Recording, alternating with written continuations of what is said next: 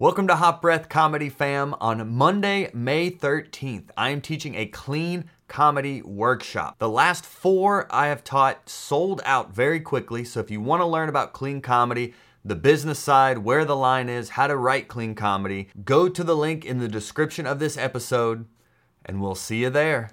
You said this is a comedy class, right? Mm-hmm. Like, this is what comics do, and this is what I did.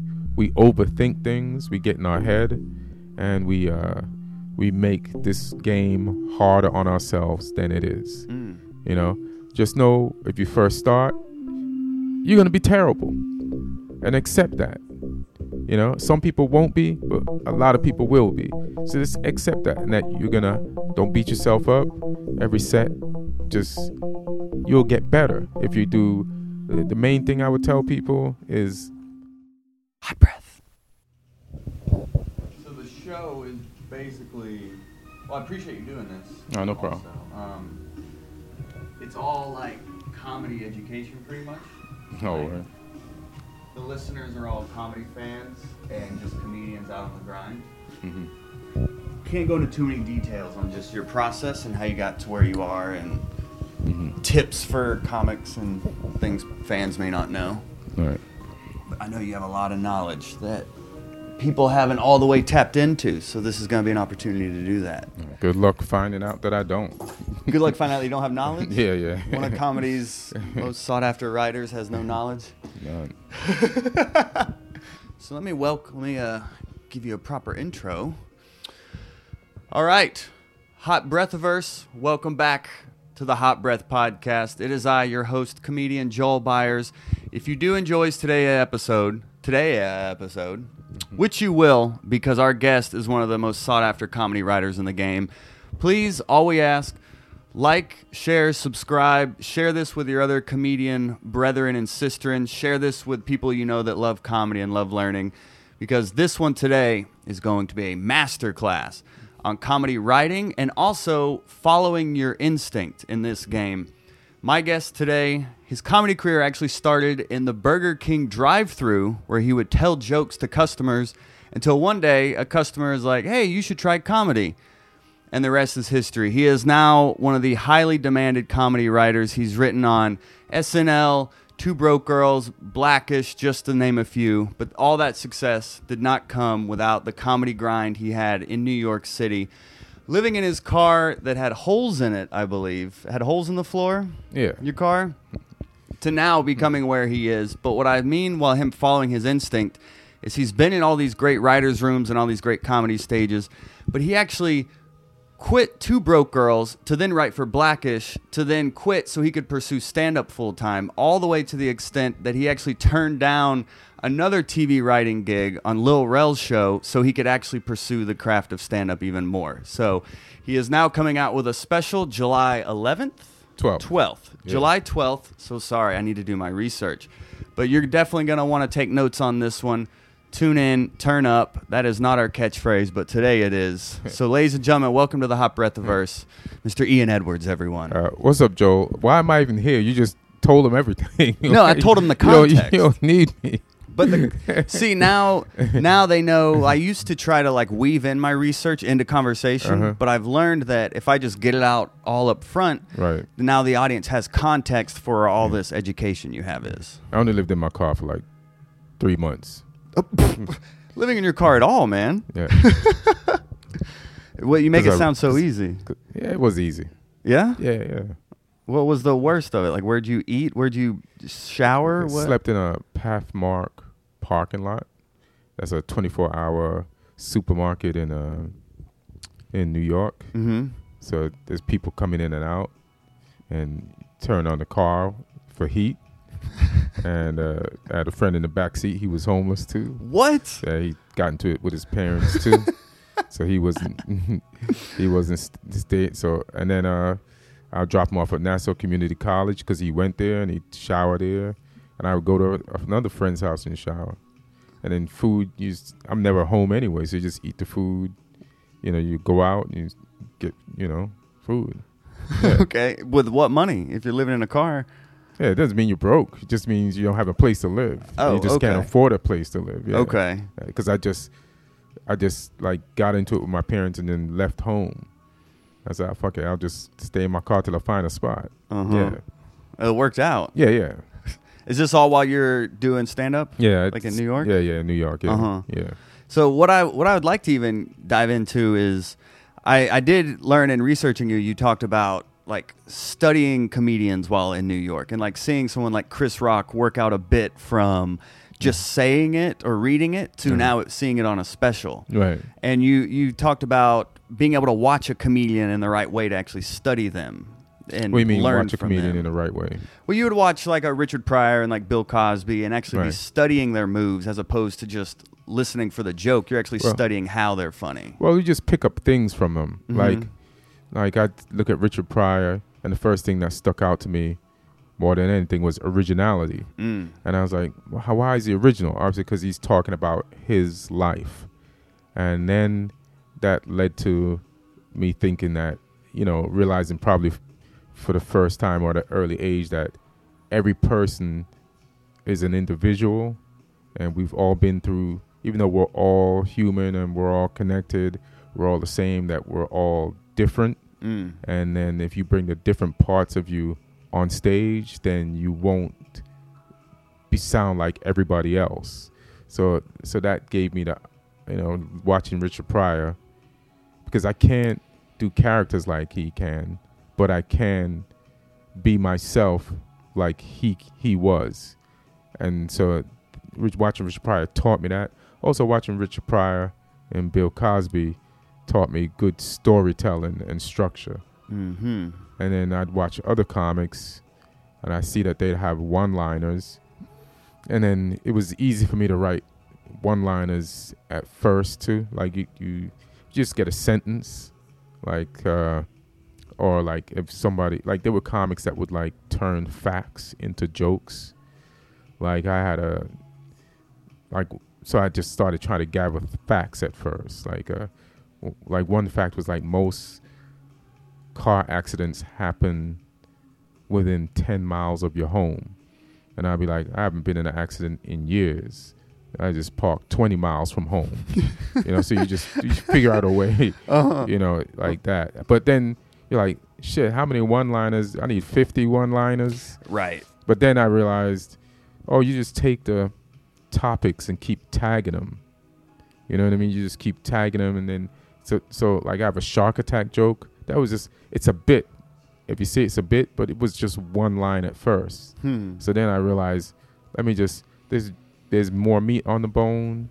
Just circle around it, study it, look at it, and what other thoughts come to my head from looking at this one line or this one fact. Or let me find out some more shit about sharks.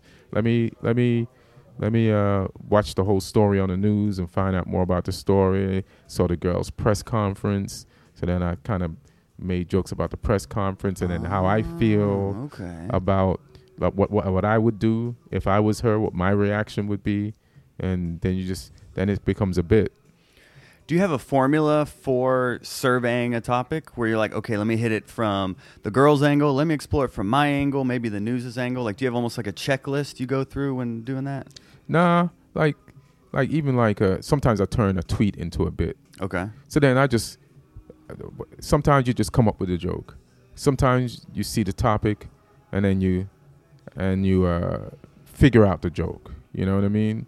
But once you figure out the joke, you keep looking, research the topic some more. You can Google stuff or some words. Like you'll read a word in a paragraph and that stands out. And it's like, let me find more the meaning of that word. And then you just keep digging and then more shit comes out.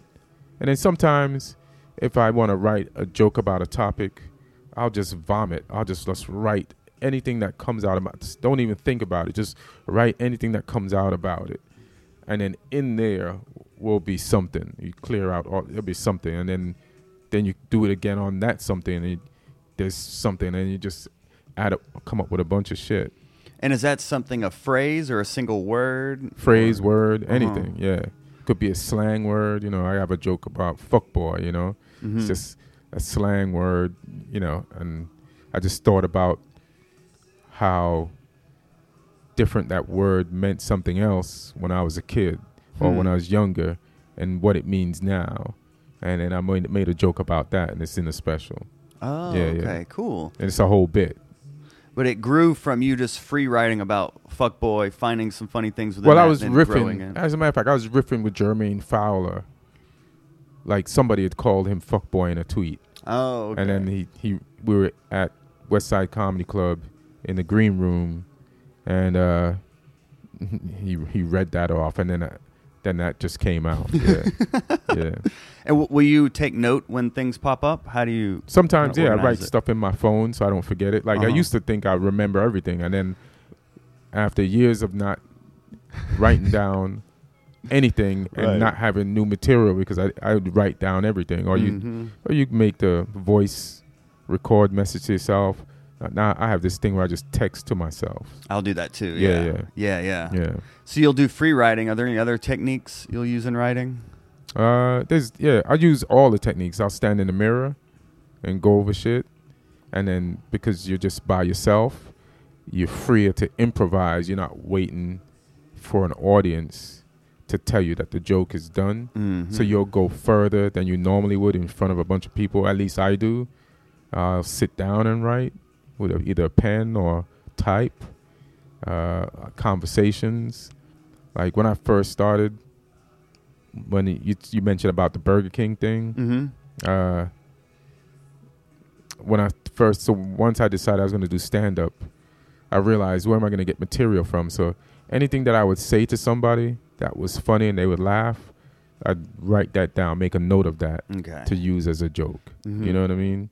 And then start gathering material like that. Like I didn't want to waste anything, any idea. And then sometimes also when you're in the middle of doing nothing, like taking a shower, washing your car, or just doing like a task, material, or the fix for a joke, the patch for a joke would come. Oh, and then, okay. yeah, You stuff just will have to happen. be that sure to way. write it down. You just You're have to gonna forget write that down. Yeah, patch. don't forget Yeah. that patch. Yeah, yeah. What is the success rate for a joke? I've interviewed comics on here who say like 1 out of 20 jokes they'll end up keeping. Do you have a? I have no idea. Yeah, You know? yeah. I don't do math like that.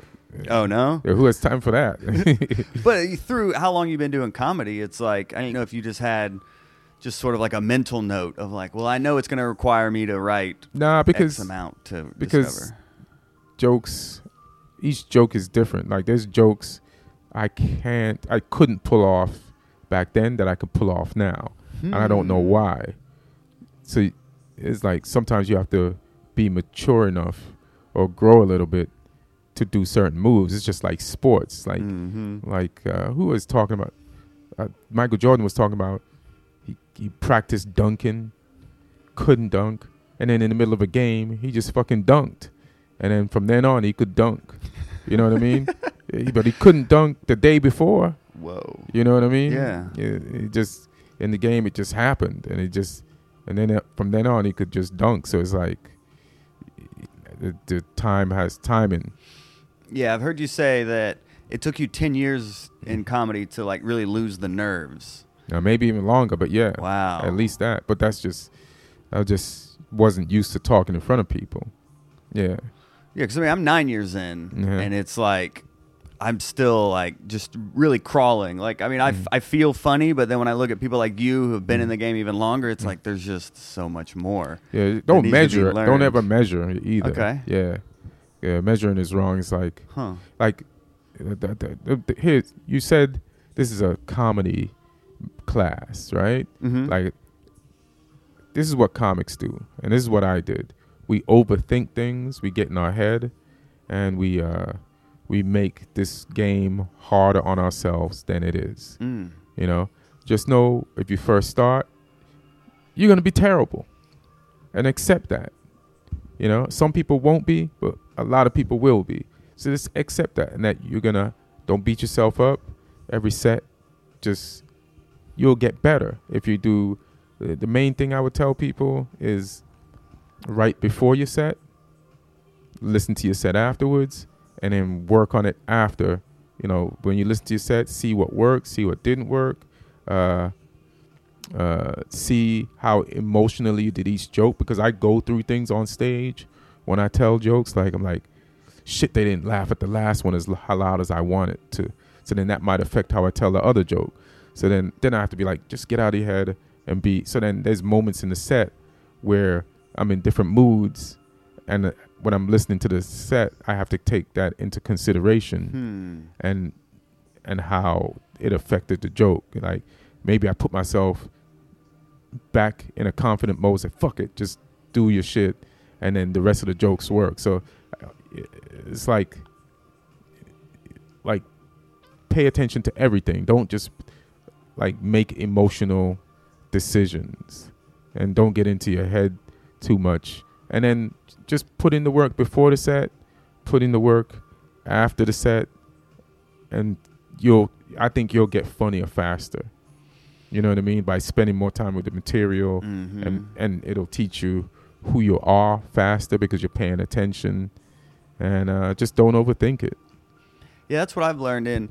I know and you're going to be inconsistent. That's a frustrating thing. That's a growth thing. Okay. So even if you kill and then the same set doesn't work, and it's like, who are the people you're in front of? You know, the audience matters sometimes. You know, like some people might not be into that type of shit, and you have to just keep going until you get funny enough to it most of your stuff, or you have enough material that you can do these jokes for this crowd and do these jokes for that crowd. So it's just a growth process.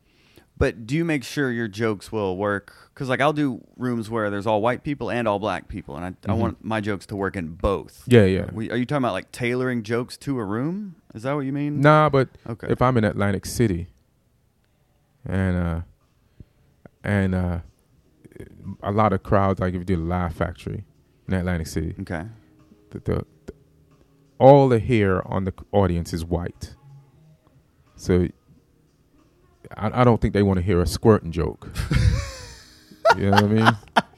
So you might have to cut that out.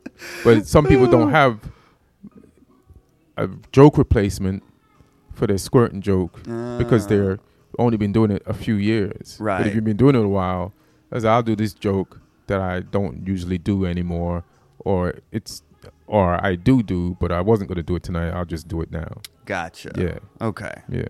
A little awareness of the audience. Yeah. And being fair to them. Yeah, not pandering, but like, they're not going to want. Yeah. If it's a joke that you wrote anyway that you like, mm-hmm. but you just wasn't going to do that night, you can do it. Yeah. And that process, learning that process can require a lot of bombing. Yeah. I feel like every comedian, I always ask all the comics, like, their most memorable bombing or, like, getting booed on stage or, like, is there one that pops out into your mind that's just, like, unforgettable? There's a lot of them, but one, like, talk about growing. Like, when I started in New York, I just wanted a strong 5 minutes, and then I got that strong 5 minutes. And I'm from Jamaica, so that material was about me being Jamaican. There's a lot of Jamaicans in New York. It used to kill, like, from beginning to end. And then you'd, like, start getting respect and spots and stuff like that. And then I got booked on a show in Philly, at Temple University with some other comics. And then I go out, I do my first joke, and that shit bombed because there's no Jamaicans in Philly. And then my next joke is about being Jamaican. So it's just like 1,000 people staring at me like, what the fuck is this dude talking about? Right. We don't know any Jamaicans or have any contact or context. And the third joke, and then this must have been like 500 to 1,000 people that booed me. Whoa. Yeah. Which is why, but it makes you tough. Of course. It makes you tough. Of course. And sometimes on Twitter, like I made this video on my Instagram about Ruiz losing that fight. He's a boxer. Ruiz won. He beat Anthony Joshua. Mm-hmm. And I made a video. Like, kind of, in my post, I gave Ruiz, he's an out-of-shape guy, and he beat the most in-shape guy ever. And I gave him his props, but in the video, I still kind of clowned his shape, because it's like him being out of shape is the outstanding thing about the fight, about him winning the fight. Mm-hmm. You know what I mean? Yeah. So, there's jokes in that. So then I posted it, and then All Things Comedy reposted, but they changed the caption to suit, because they reposting it. So then people don't see the part where I praise Ruiz, and they start trying to shit on the video. Right? Okay. And I'm like, hey man, either way, I don't care. I've been booed. Right. Like a room of 500 people to 1,000 people told me I wasn't funny, and I didn't listen to them. So no matter what you say to me, you write your cute insult on Instagram or Twitter, why would I listen to you?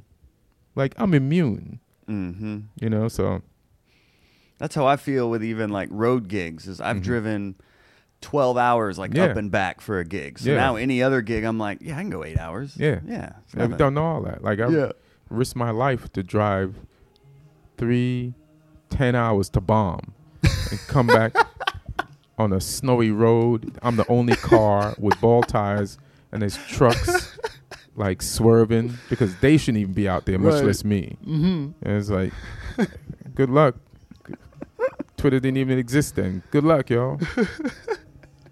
Wasting your time trying to discourage me. That's what we like. We're masochists, man. Not even masochists. I just feel like we know what we want to do. Like, I know what I want to do, So I'm just doing that. Let you fix the camera. Yeah, I was just trying to. I think it's fine. Yeah. It just seemed a bit choppy because I had, but we'll see. Do you edit it afterwards? There we go. Yeah, it was the ISO. Oh, okay. Yeah. This is a one-man band right here. This is the hustle, man. Yeah, I feel you. Yeah, we've done this over 180. This week was episode 180 that we just launched. So cool. It was cool. We had Ian Bagg on this one for 180, and he was talking about driving 5 hours for 5 minutes. It's just the stuff we do. Yeah. So what stuck out to me when you're talking about that Ruiz situation was that you almost like had a clear premise. You're like, it's funny because he's out of shape. Right. Do you look for that in a joke where you're like, okay, if it has a clear premise, then I know I'm on to something? Yeah. I mean, or sometimes I used to only write bits from a joke that I saw immediately. But now, then I matured to the point where this is an interesting topic. I want to have a joke about this topic. So let me sit down and figure it out. Because when you first start doing comedy, like you're just learning how to write jokes. So you might not necessarily be talking about the things you want to talk about.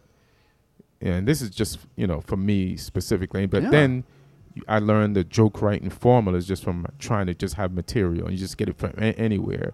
You just learn how to write jokes. And then you start applying it to personal shit. Because now you know the formulas.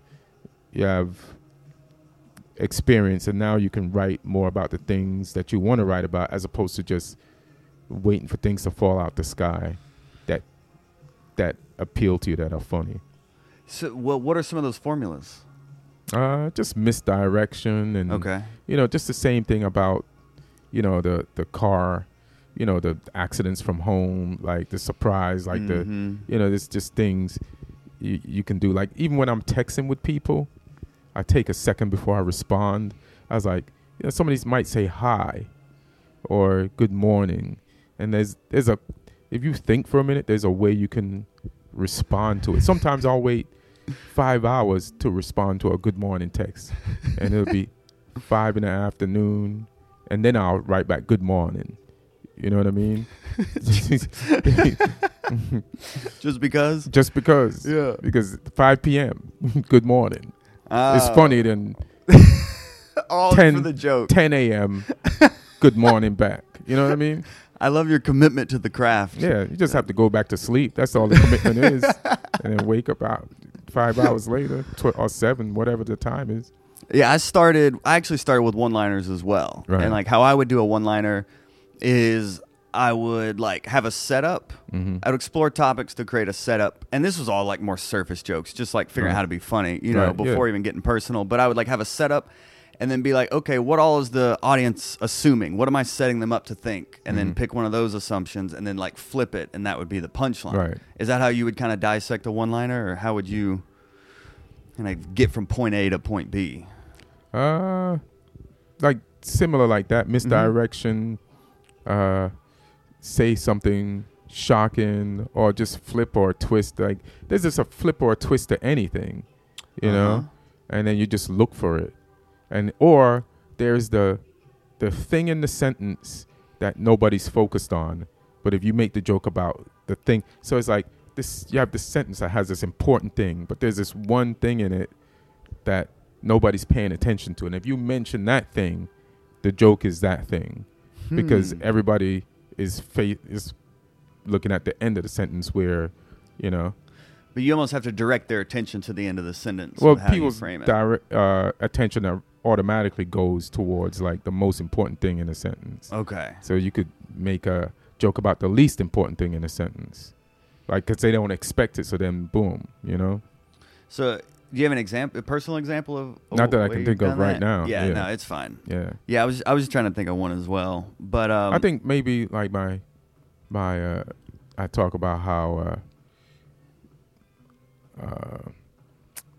Harriet Tubman, like I talk about news and how Harriet Tubman, the only good news I had recently was Harriet Tubman is going to be the first woman on a $20 bill, and everybody applauds. That's a very important statement. But then I checked out a picture of Harriet Tubman, and it looks like there's still going to be a dude on a $20 bill. You know what I mean? Like you start looking at other things. Yeah. Gotcha. Yeah. That and makes sense. And that's like a simple thing about her. Mm-hmm. And then nobody would ever really insult Harriet Tubman. But if I insult her, then I can insult any race about anything, because I've attacked one of my own. Right. Yeah, so I'm fair. You know? Like you have that joke about Jesse Jackson's. Yeah, I don't want yeah. to butcher the joke, but Right. it's like Don't butcher it. Yeah, I love Okay. like anytime a comedian, then the comedian has to correct you like verbatim. No, it's actually this. I Yeah, had to right. craft that, but yeah, he's not a good leader because he hasn't ever been like Nobody attempted ever to be- tried to kill him. Yeah. Yeah. So like, how did that? That I was listening to that on the way here Mm-hmm. actually too. How did that joke kind of bloom into like a funny bit from like a thought? I don't even remember. That's the thing. It's like Okay. the funny thing about some of these jokes is I don't always remember their origin story, because they start from such a place sometime, and then you work with them, and they become something, and then you just know how to say them, and then you don't remember what you kind of went through to get to that point, you know. And then some of them I do, and some of them I don't. Some of them I do, and some of them I don't, to be honest. Yeah. So that one just kind of popped in your head, and you're, Well, the statement I know pissed me off when, like I just felt like as black people were just like, so that joke took years. Not because I tried to write it for years, but just watching Jesse Jackson on the news for years, and what white people thought about him and what black people thought about him, and then, you know, through comedy maturity, it just hit me. The thought hit me one day. You know what I mean? So it's been baking subconsciously for a long time. Yeah, and I heard George Carlin say that a lot of his jokes, he would like think them and then just let them tumble around in his subconscious for however long it took them to come back to And the then, front. Yeah. Because that's, and you had the example that he was standing next to Martin Luther King. Yeah, the dude had a clear shot at him too. And he just packed up the his rifle and went home. Yeah. So, and it's, I said even Jesse Jackson even Al Sharpton been stabbed. Yeah. And you say Al Sharpton would be like if white people had Hulk Hogan as their spokesman. Yeah. That's what it's like having Jesse Al Sharpton as your leader. As if white people had a Hulk Hogan as your leader, your racial leader. Like, how would you like that? Because I feel like these leaders were appointed by white people for black people. So I didn't choose these people. Oh, yeah. Yeah. What if I gave you Hulk Hogan as your racial leader? Yeah. Yeah. And it's funny, I like you saying the Jesse Jackson thing, it pissed you off. So there was like an emotional interest in the joke. Yeah, so that's probably why it had because longevity. I felt at one time Jesse Jackson was a good leader, but the last few decades it's all about the money. And then I know some people that worked for him too, as they confirmed it. And it's like, this is a sham now. This guy's just, so I can't stand behind that. Then you can make it a funny bit. Yeah. And it, boom. Yeah. And just get my little opinion out there. Yeah. You can tackle these topics. And I think it is important, like, for comedians to, like, be interested in your material. But, like, starting out, is it just about learning how to make anything funny? Or would you recommend, like, comedians starting out to start from, like, what are you interested in and build from there? I feel like people can just do whatever they want. There's no True. no one way to do it, you know? True. But at first, I just wanted to have material for me, you know? Mm-hmm. So then anything that I thought was funny. And to be honest, I haven't really changed that much material-wise. You know what I mean? It's either something personal, something social, something still silly. You know, like a combination of the three things. Or maybe there's more, but that's all I can think of right now. And you were a tag machine. Like, watching you here in Atlanta this weekend, but then also just being a fan and watching you. It's just, you will beat a bit to death. You'll just tag. Like, how... It's almost overwhelming. You're like, wait, he's still going. And then you're like, okay, he could end it here. And then you build on it again. I mean, how do you know when a bit is done? Just performing it over a period of time lets you know. And then that's another thing. Like, I told myself, I realized one time, like, when I thought I had jokes that were done, I'm like, who says this is done? Like, if I say it's done, it's done. But if I leave it open, I can always come up with something. So even if I have a bit that's full, like, I still say it's never done. It's never done until you shoot it in a special, and then you can't use it anymore. Yeah. And when we're talking about turning one-liners into stories, like into bits, yeah. How are you able to, like, kind of stretch it out because the one-liner is a one-liner, but it's also a topic. So what else is funny about this topic? So then you can look up the topic or just write down funny things about the topic, and then you start, like, growing it, you know? Gotcha. And then you put one part there, one part, and you make it, you put it in an order that a beginning, middle, end of a bit, you know what I mean? So like a story. Yeah. It's kind of have, like, we start here and we end here. Yeah. And do you like your bits kind of like in a sketch, like there'd be like an arc, like an emotional arc or like a story arc within your jokes? If one happens, yeah. You don't overthink it to where I Yeah, got to start, but it's got to end here. Yeah, right, yeah. Okay. Yeah. How does it compare to, like, you writing on all these, like, amazing TV shows? Because that's why you got out of it also, because it was taking away from stand-up. And Right. you're like, hey, I'm funny on stage too. Right. And you But I was doing both. You've always been doing both. Always of been doing course, both. But of then course, the industry just sees you as a writer, even though you're doing both. Like, I'm performing all the time in LA, like at the Laugh at the Improv and the Comedy Store. Yeah. So then they don't see as a comic. And then I have friends, they're on the road, they're freer, they have more time, they're making more money than in a writer's room, even though, you know, so that they, you know, I'd rather do that and be free and travel and see the world and have even more of my own schedule.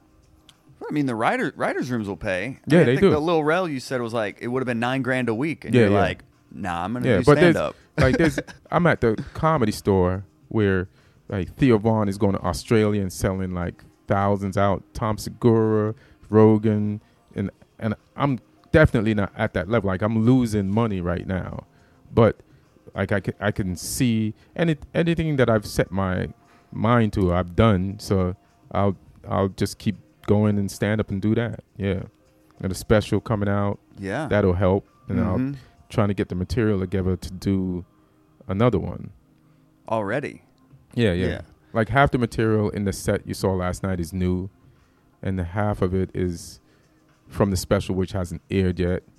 and I'm just trying to keep writing and push the last half out. Mm-hmm. Like the set that I'm doing now, it's the best mediocre set I can do because everything is not cooked and baked. Right. Yeah, yeah. And when You're getting you- the best of my mediocrity. Mm-hmm. And when we're talking about you're writing a new set, like, do you sit down and write every day, or you talk in the mirror every day? Like, are you disciplined like that? There's times when I am, and there's times when I'm not. Mm-hmm. But like when I say about comedy is simple, it's like, think of it like this: if you sit down to write, I used to like try to write whole bits. Yeah, and it's frustrating if you have a writing session with yourself or whatever. If you have people with you, it's frustrating when you don't come up with a whole thing. But here's how I simplify comedy. It's like, if you write a new tag or a new joke every day, or a new joke or a tag to a existing joke every day, right? There's 365 days in a year. By the end of the year, you'll have 365 funny things. Mm. So then people don't beat yourself up. Just when you sit down to write, come up with one funny thing. You can keep going and come up with more, but don't be disappointed that you didn't write the world's greatest bit in one session. Right. Yeah. You may write 10 sessions and not have anything, and then that 11th is like, oh, I just found 3 things. Right. Or if you get one, it's just just do it. Sit down and do it. Right. Yeah. Yeah. I think one of my favorite writing quotes is Chris Titus said he hates writing but loves having written. Right. Right. She's like, you always feel better after, Right. but it's showing up. Yeah. You're just like, ugh. But then someone like Mark Normand, he talked about on here, he'll just talk for an hour. Mm-hmm. So he's more of just vocal. He'll just stay in his hotel and talk. Talk to himself? Just talk to himself about Right. whatever the topics are. Right. And then pull bits from that. Right. That makes sense. Yeah. I feel like an insane person if I'm staying at home just talking. It's like talking in the mirror, like if you're writing is talking, that's all it is, but with a pen, you're having a conversation. Like I say, I get jokes from having conversations with people. Yeah. It's like if you have nobody to bounce it off, that's why sometimes I'll just bounce an idea off just to have something, to come up with something, you know what I mean? Yeah, we're always looking for jokes, but it's like, is there like a trigger where you're like, this is worth pursuing, and not just because we'll be like, this is hilarious, and then as soon as you're saying it on stage, you're like, this is the dumbest thing I've ever thought. Like in the middle of a sentence, I'll just be like, I don't even know why I'm gonna finish this sentence. This is dumb. I mean, sometimes it's like that, and then sometimes it isn't. It just is what it is. Mm-hmm. I mean, the beauty is that this is dumb.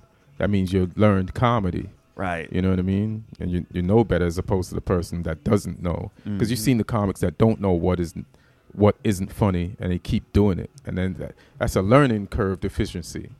You know what I mean? So knowing what's not funny is a mark of comedy. Yeah. I'll take that. Yeah. I'll take that perspective. Yeah. So with you jumping into stand up and you're really getting into your special because it's a unique format you're going for here. And like it's with all these specials coming out and saturating the market, we're at a point where even someone at your level of funny is Right. like, me being like knockout funny just isn't enough. Right, right. So like what was your kind of approach to, you can tell people what the special is as much Yeah. as you want. I'll wait and release this when the special comes out as well, though, just Right. so it's all in the same time. So if you want to say anything about it then, as if it's already out. But like, how many ideas did you go through before you landed on this one? Or like, what made you decide on this? And like, what was the whole thought process around me standing and just being funny is not the move on this one? Well, I just wanted to maximize everything. Okay. And I wanted to, there's so many specials, so I definitely wanted to do one that got people's attention more than just a regular special. So I just chose like I just thought it would be funny to do it as a TED Talk Mm-hmm. and talk about things that they would never allow me to do on a TED Talk. So it's just like just adding another layer of funny to what's already there. You know, so just standing up there with the whole setup and being an aficionado on bullshit like talking about hoes, you know, with a thing in the background. Oh, yeah, with a screen in the background, and just doing it that way. What made you think of that? Or did you I have don't other know. ideas, or it just came to you? Yeah, it just came to me. Yeah. Oh, okay. And then when I started telling people like Burr and those people, they're like that. They're like, yeah. And Al Magical's like, yeah, that's funny, you know. Yeah, because Burr's producing it, right? Yeah, Burr's producing it. All Things Comedy, Al Magical, Burr, yeah. That's so cool that like All Things Comedy is like this grassroots comedy network that is now like someone like Comedy Central is like, hey, will you come? Yeah, Comedy Central wanted to buy them. Oh, really? Yeah. Oh. I think they did, yeah. A few people wanted to buy them. I don't see why not with people like Bill Burr and Al Madrigal behind it, Yeah. like at the helm. You know, it's kind of that seems to be where the industry is headed, though, or the industry is where it is kind of like people just having self-made success, and then all the networks are trying to just latch on. Are you seeing that? Yeah, that's what comedy is anyway. It's like if you go back to Dane Cook, right? Like Dane was doing comedy for a while. He was killing, right? And then it wasn't until like he went into a meeting and went on the computer and logged into his, I don't know if it was his Facebook or his Instant Messenger at the time. He was on MySpace back then. That's how he blew up. Yeah. Yeah, but people logged in. He had a meeting where I don't think it was even MySpace at the time. It was like maybe it was Messenger on MySpace, but he would log in and all these people would like start talking to him, and then the agency or the studio, whatever he was, saw like, oh shit, and it's like, you know, you're going to give Dane a special in movies because he has these millions of fans, and you want those fans to come to your network. So you give him a show, and then so that's what comics are doing. Like they're doing their podcasts, and they're building. Like Mark Maron was dead in the water. You know, he'll tell you, and then he started the podcast, and all of a sudden, because of his subscription, the amount of people that like subscribed to him and was listening to his podcast, he gave him value, and then all the big people come in, they give him a TV show. All right. You know what I mean? And you know, and now he's on that TV show's over. He's on another TV show. Like he probably could have auditioned for, was it the wrestling? What's the female wrestling? Glow. I think on Netflix. Yeah. If he's a good actor. He's killing it on there.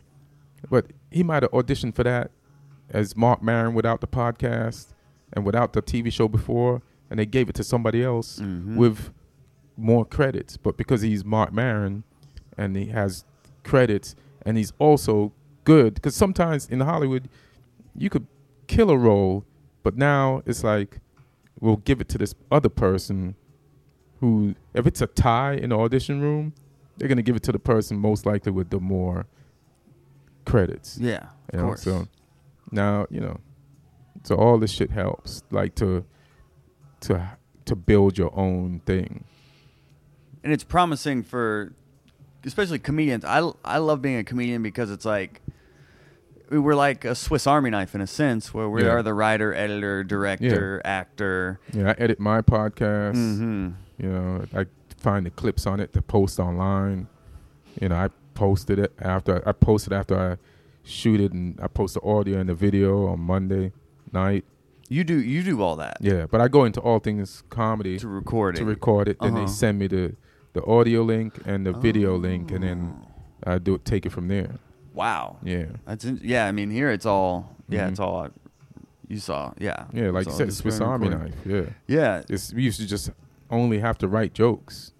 Now you got to be on Twitter, find a post to post on Instagram, then have your podcast, put shit on YouTube. Yeah, it's like this is not the lazy job I was hoping it would be when I first started. Yeah. Thought I was going to be sleeping. Right. Yeah. You're like, oh no, this is a job. It's like the show is a job, but then the business is also a job. Mm-hmm. So with creating your own like success, and I've thought, I have ideas for like a pilot, but ideas are a dream until you put them to work, So it's like in putting together like a writer's packet that you're so versed in, and to maybe pitch to people, or just to have, if someone's like, hey, I'm so-and-so, what else you got? Because it's never enough just to be a stand-up. You're like, what else you got? So like if you have a writer's packet, what all goes into a writer's packet? Well, that's kind of like a confusing question, like a writer's packet. Like what do you mean? Well, when you apply for writing jobs, you send them a writer's packet, right? Well, I send them what they ask for, and every show, depending on the type of show, asks for different things. Okay. So if it's a sketch show, then before I used to do a lot of sketch shows, so I had sketches, some that I wrote to apply for the job, and some that I had written that I was paid to write for other sketch shows. So whether they use them or not, that goes into the sketch package. Okay. So I always had a sketch package for a show. And if it's a variety show, like a late night talk show, I used to write up-to-date Twitter jokes that were political and stuff. So if that, like say a new late night talk show happens, they send you, hold on. Bless you. Thank you. They send you a list of what they want. They want monologue jokes, desk pieces, sketches, or whatever they ask for. They'll ask you for 4 different types of things. So then I just go to my Twitter, get the 10 latest jokes from there. That would be my monologue, and then so I wouldn't have to write the monologue. Like that part will be taken care of. Then I'd have to create desk piece ideas based on their specifications, and then the other segments I'd have to create stuff based on whatever they ask, and then maybe I'd have stuff from another package that I sent in that I could still repurpose or reuse in that. So, and then for a sitcom, they want to see a sample of like pilot that you wrote or a sample of another show that was on the air that you wrote.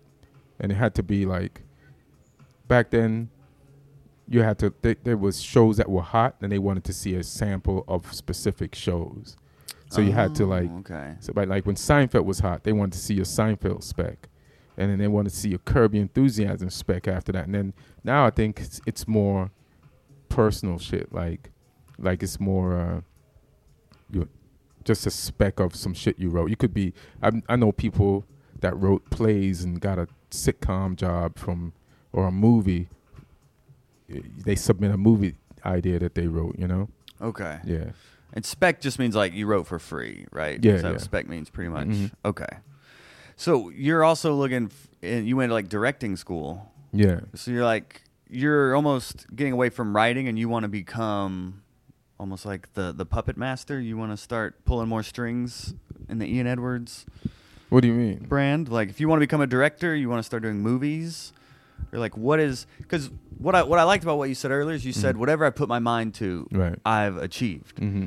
And I've been more mindful of that this year in terms of like setting a high bar and like actually working towards it and not just like, whatever will happen. Right. It'll be fine. What is, but like having a clear vision and having ambition is something a lot of comics may lack. So it was cool to hear you. I put my mind to things and I achieved them. Mm-hmm. So it's like, what are you putting your mind toward right now? To building this road thing into like the good road, like go somewhere. The good road. Yeah, the good. There's a hard road and there's a good road. I want to get on the good road. To go in town, do a theater. Instead of doing 6 or 7 shows on a weekend, or just doing some good solid rock club one-nighters and sell them out. And getting the door and building that into theaters and maybe more. I don't know if I want to do arenas. I think that's just too much. Have you done those with Joe Rogan? Have you done any of the arenas shows? We've done like 3,000 seat theaters and shit like that. That's like manageable. And then I did go with Tosh and we did like some 6,000 seat places, like, Jeez. and then all of it might not have been full, but even Tosh was like, why the fuck am I doing this? It was so Really? yeah. And I'm like, haven't you done this before? He's like, but then after you start doing them, it works just like a club the way they set it up, you know? So I see why comics like Kevin Hart ends up doing a football stadium, because he grew into it. Mm-hmm. But still, if you're just standing on the outside looking at it, it's like, I don't want to do that. It's You too don't- much. Oh, it's like overwhelming, or Yeah, it's overwhelming. Yeah. Like, how do you get everybody to listen? oh, right. You know? You're not just thinking Sometimes, about the check. sometimes there's people talking. The Laughing Skull is like 90 people, I think it holds. Yeah, I think maybe the max, 80 or 90. Yeah. Yeah. So, and you can't always control everybody in there. Right. So imagine like 50,000 people in a football stadium. Yeah. What a, like you perform in front of 80 at Laughing Skull, and it's like when you have that room rocking, like yeah. I mean, you'll be buzzing afterwards. Yeah, I exactly. can imagine 8,000. You must be on just like straight drop. I mean, Like how high you are after that set. yeah, I'm just glad I made it. Oh. Made it through. Oh, they were with me. Yeah. Oh. Yeah. Hey, how long have you worked with Tosh? Maybe like 4-5 years. Yeah. He's kind of a mysterious character in comedy. Like he has a successful TV show, he has killer specials, but he's kind of off. He's just still Yeah, kind he of doesn't off. do interviews. He's off on his own. Yeah. Yeah. What is he like? He's a funny guy. He's fun to be around. Yeah. Yeah, he's Okay. hilarious. Yeah. Likes to joke around. He loves sports. Yeah, it's just a fun guy. Gets to have some good weekends. Just doing shows and just clowning. Yeah. He's a comedian. He's a comedian, yeah. Yeah, he's not like above it. He's just maybe strategic in how he presents Yeah, himself. because it's like it's like if you do an interview, somebody could use some shit against you. He's already successful. It's like, what does he need to be? He's where he wants to be. He's doing exactly what he wants to do. Right. And he's not being pulled by the lure of something else. You know what I mean? Mm-hmm. And he's enjoying his life and living it the way he wants to live it. And that's the thing. I think he follows his instincts. You know what I mean? And that's what we just need to do. That's all comedy's for. First of all, if you're a comic, you're following your instincts because you're taking an L. You're taking an L from, you're not going the traditional trajectory of life to get what you want, you know, but you're being called by your inner self to do something, and you're taking a chance to do it, and you know you're not going to have like the things that society tells you that you should have, like a job and financial security at first. Mm-hmm. But the promise of it is what you are listening to, and the fulfillment of it. You know what I mean? So, like, while you're in it, don't stop listening to your instincts, and don't get pulled off course to do some shit within it that you really don't want to do. You know what I mean? So following your instincts may be like not taking a job just for the sake of having a job. Yeah. It's almost just embrace the struggle. Can you expand on that? No, it's not even just not taking a job. It's like a simple example. One time I went to this meeting. Okay. And then the guy gets on the phone in the middle of a story I'm telling. And it was a meet with a big agency. I just I guess won the NBC comedy competition or something. I forgot the diversity comedy. Right, yeah. And this guy's on the phone, and because it's a big agency, I stayed till he got off the phone, finished the story, which he wasn't paying attention to anyway. And I should have just left that fucking meeting once he got on the phone and walked out. My instincts tell me I would have won. I would have got his attention, and he would have gave me the respect, and I would have probably been with that agency. But because I'm like waiting for some guy to finish some fucking phone call, you called me to come into this meeting in the first place. Yeah. Yeah, but I just wanted it so bad. I wasn't listening to it. I'm like, this is wrong. Like if if I got on the phone when he was talking, he would have like ended the meeting. So just leave. Say, hey man, don't have to be leaving a mean way. Say, hey man, this isn't as important to you as I thought it would be, so I'm out. Mm-hmm. You know. But when it comes to following your instinct, I mean, at some point, especially in comedy, like, I mean, you need money to like live. Yeah. I've done it. You'll make a short-term sacrifice. You'll take the short, like the low-hanging fruit just to get you to the long-term goal. Yeah. Okay. Yeah. Okay. That's why I didn't know. But then there's a point when you have to be like, no more low-hanging fruit, or else because some people end up doing that and they go off track. It's like when you're walking down a path and there's if you stay on the path, if it's 5 miles to the next apple, right? But on the side of the path, there's an apple tree. So you walk up to the apple tree and you grab an apple. You can go back to the path, or there's an orange tree. You go to the orange tree and the avocado tree, and then you're 10 miles off the fucking path, as opposed to just, you could have gotten to that 5 miles on the path. You know what I mean? Yeah. Yeah. So you just got to watch out for that. But it's also knowing, like, you want an apple tree. Like, it's knowing your vision. Like you said, whatever you put your mind to, you accomplish it. Yeah. So as part of that, like, knowing, okay, I know where I want to be in this amount of time, so I'm going to do whatever it takes for this amount of time. I don't even know if there's a timing thing on it. Okay. You know what I mean? It's just, I just think if you're listening to your instincts, you'll always be happy, so time doesn't even really matter. You know what I mean? Mm-hmm. Because you're not doing some shit that you don't want to do. You're doing the things. If you're doing the things you want to do, why wouldn't you be happy? And it doesn't make sense not to be. And that's the thing, is that people don't know what they want to do. And that's another simple thing. Like, first, before you do anything, figure out what you want to do. What you really want to do. You know what I mean? Did you have that vision when you started comedy of like where you wanted to take your comedy career? Yeah. And you're living that?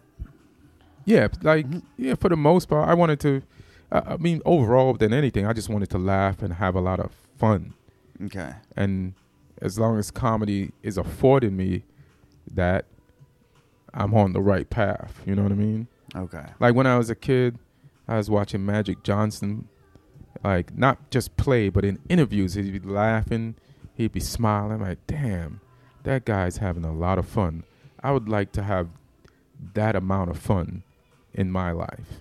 And then through comedy, that's what I'm doing. Like the people I hang out with, late night in diners, we laugh, we joke, we just be rolling, you know what I mean, after a set. Mm-hmm. And so you're doing comedy, and the people you meet are funny, and you're having a good ass time. And you might not have all the money in the world, but what's better than having a good time? Like, for real. Like, what is? Like such a good time, you couldn't even pay for this shit. Yeah. Yeah. And you're talking about hanging out with like the Mount Olympus of comedy. Yeah, like, yeah. You're hanging out with the top comics in the world. Yeah. Is there anything you've learned from being around that caliber of talent, or any other like lessons, or just how they operate or how they think that maybe you could share with the audience? I know a lot of the good people, their honesty, like the funniest people, their honesty has gotten them, you know, they're bringing their honesty off stage, on stage, has gotten them to where they want to go, you know? So it's different for everybody, especially like generations have changed. So it's like whatever's going on with the new generation or newer generations, you know, whatever you follow instinctually. Like there's so many different ways shit works. It's like me saying what I picked up doesn't even really always necessarily apply to what's going on now, even though I'm in the now. You know what I mean? But it could trigger. Whatever you learned may not apply specifically, but it may trigger another like inspiration. Yeah, I would just like the guys I hung out with, like Patrice and Burr and Keith Robinson and just other people. They were just, and there's so many other people. They were just the most successful ones of them. They were just honest about who they were. Like Jim Norton is honest, you know, his comedy on stage is just honest, you know. And then like Dave Attell just works hard, you know. It's just keeps writing, you know, and just keeps going. So that's all that's specifically what I've learned. Yeah. Well, this has been awesome, man. Oh, You've cool. taught us a lot here. Did you enjoy it? No, not at all. You hated it. Yeah. I feel like this whole interview you were waiting for that punchline. Like you'll wait all day for the good morning text. Yeah. You're like, I just can't wait to tell this kid This how much sucked. I hated this interview. Well, you hadn't done that many interviews, so I was happy that you were willing to sit down and like share the time. So I really That's all appreciate good. it, man. I'm just Yeah. fucking with it. I had fun. Yeah. Maybe. I can't even tell. Yeah, and then you Yeah. got to tag it. Oh, maybe. Yeah, maybe. No, I Yeah. mean, maybe I will never Yeah. even tell you. Yeah. Maybe I'll not even let you release this. Yeah. But as we, before we get out of here, is there anything else you want the world to know? Special comes out in Comedy Central midnight, July 12th, which is Mhm. technically July 13th. But Friday night, July 12th, midnight. Check it out. And if you don't see it, then go to Comedy Central. Check it out online. Follow me on Instagram at Ian Edwards Comic. And my website is kind of functional. IanEdwardsComedian.com. Yeah. So go there, you know, and just have fun. Enjoy your life. Trust yourself. Boom. That's the big lesson. Mhm. Hot Breath of Verse. Trust yourself. Trust your instincts. Yeah. Put in the work, though. Mhm. Put your mind to something, Mhm. and then you can achieve it. Like Mr. Edwards here. Yeah. Starting out in comedy, he was like, one day I want to do a podcast in the lobby of a hotel. Mhm. And now we made it. So And sometimes you get sidetracked. You end up doing things you don't want to do. this is the apple tree Yeah. on the side of the Yeah, path. yeah. This is the orange Instead tree. of the one on the path. Yeah. Yeah. Well, if you did enjoy this episode and you found it helpful, reach out to Ian personally. Let him know that his time off his path was well spent and you did learn a lot from him, because that is all we're trying to do here in Hot Breath is just learn from the most successful comedians in this game. And this week you chose me. And we took a side path on the show yeah. to interview Ian. Yeah, yeah. We took a little detour. Next week he'll be talking to some successful comic. This was really just to get to Tosh later. Yeah, so yeah. Ian's the conduit to Tosh Yeah. and Joe Rogan. So guys, just stay with us. Basically. Bear with us. Yeah. No, dude, I'm a fan, man. No, I feel you. I'm a fan. It, like, I'm not mad at that at all. I mean, you're right as a comedian and watching your writing and Mm-hmm. just seeing your success not only in the writer's room, and then now what really inspired me is you're like, I'm not going to take that $9,000 a week job because I want stand up to be like my identity now. It's Right. like that's way That's because I easier thought said than stand up done. was my identity, but people just, so now you have to let them know. No, you know what I mean? Yeah, but I mean Yeah. that hasn't. I mean, you just made that decision not long ago. You know, Right. it takes time, like you said. Mm-hmm. Yeah. It's got to bake. Yeah. You know. Yeah. So it's gonna happen, man. No, trust me, I know. Especially I after would this. be doing it. Yeah, especially after this sidebar. So if you did enjoy this, please subscribe to the YouTube channel. Hit us up on all of our social media. Share this with people that love comedy. That's what we're doing here. So spread the message of comedy. Hot Breath Podcast is the website if you want to support us directly and get some merch. And support Ian Edwards and all of his endeavors to making stand-up his new identity. Oh, yeah, there you go. I like that. Would you, for the Hot Breathiverse, just look at them and let them know who you are and why they should listen to Hot Breath Podcast? My name is Ian Edwards, and listen to Hot Breath because you might learn some shit. Not from this episode, but maybe from the other episodes. All right. All right. Ian Edwards, thanks for being on Hot Breath, man. All right. One. Woo. All right, Hot Breathiverse. Thank you so much for taking the time to listen to this episode. If this podcast has been helpful to you and you want to show support to it, go to hotbreathpodcast.com. There's a cute little donate button at the top with a heart. You can click on there. No donation is too small, but it really would mean a lot to me if you did show your support of all the work we've been doing here to bring you a weekly guide to comedy mastery. And if you would like to sponsor the podcast, go to hotbreathpodcast.com as well. There's a contact form at the bottom. You can send a message to me directly. Let me know what kind of service or event or product, whatever you're trying to get in front of the Hot Breathiverse, I want to help you make that happen. So hotbreathpodcast.com to show your support and donate, or let's partner up with a sponsorship. Doing this podcast has been so rewarding, and it's because of listeners like you that actually listen to the outros. So you're loyal hot brethren and sistren. Of course, thank you to my wife, Erin Byers, as I thank her at the end of all of these episodes. And until next Monday, right here on Hot Breath.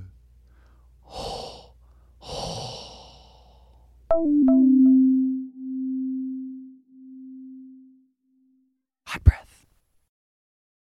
This episode of Hot Breath is sponsored by our Patreon. If any of our content has helped your comedy career, join our Patreon linked in the show notes and get positive comedy karma for life. Probably.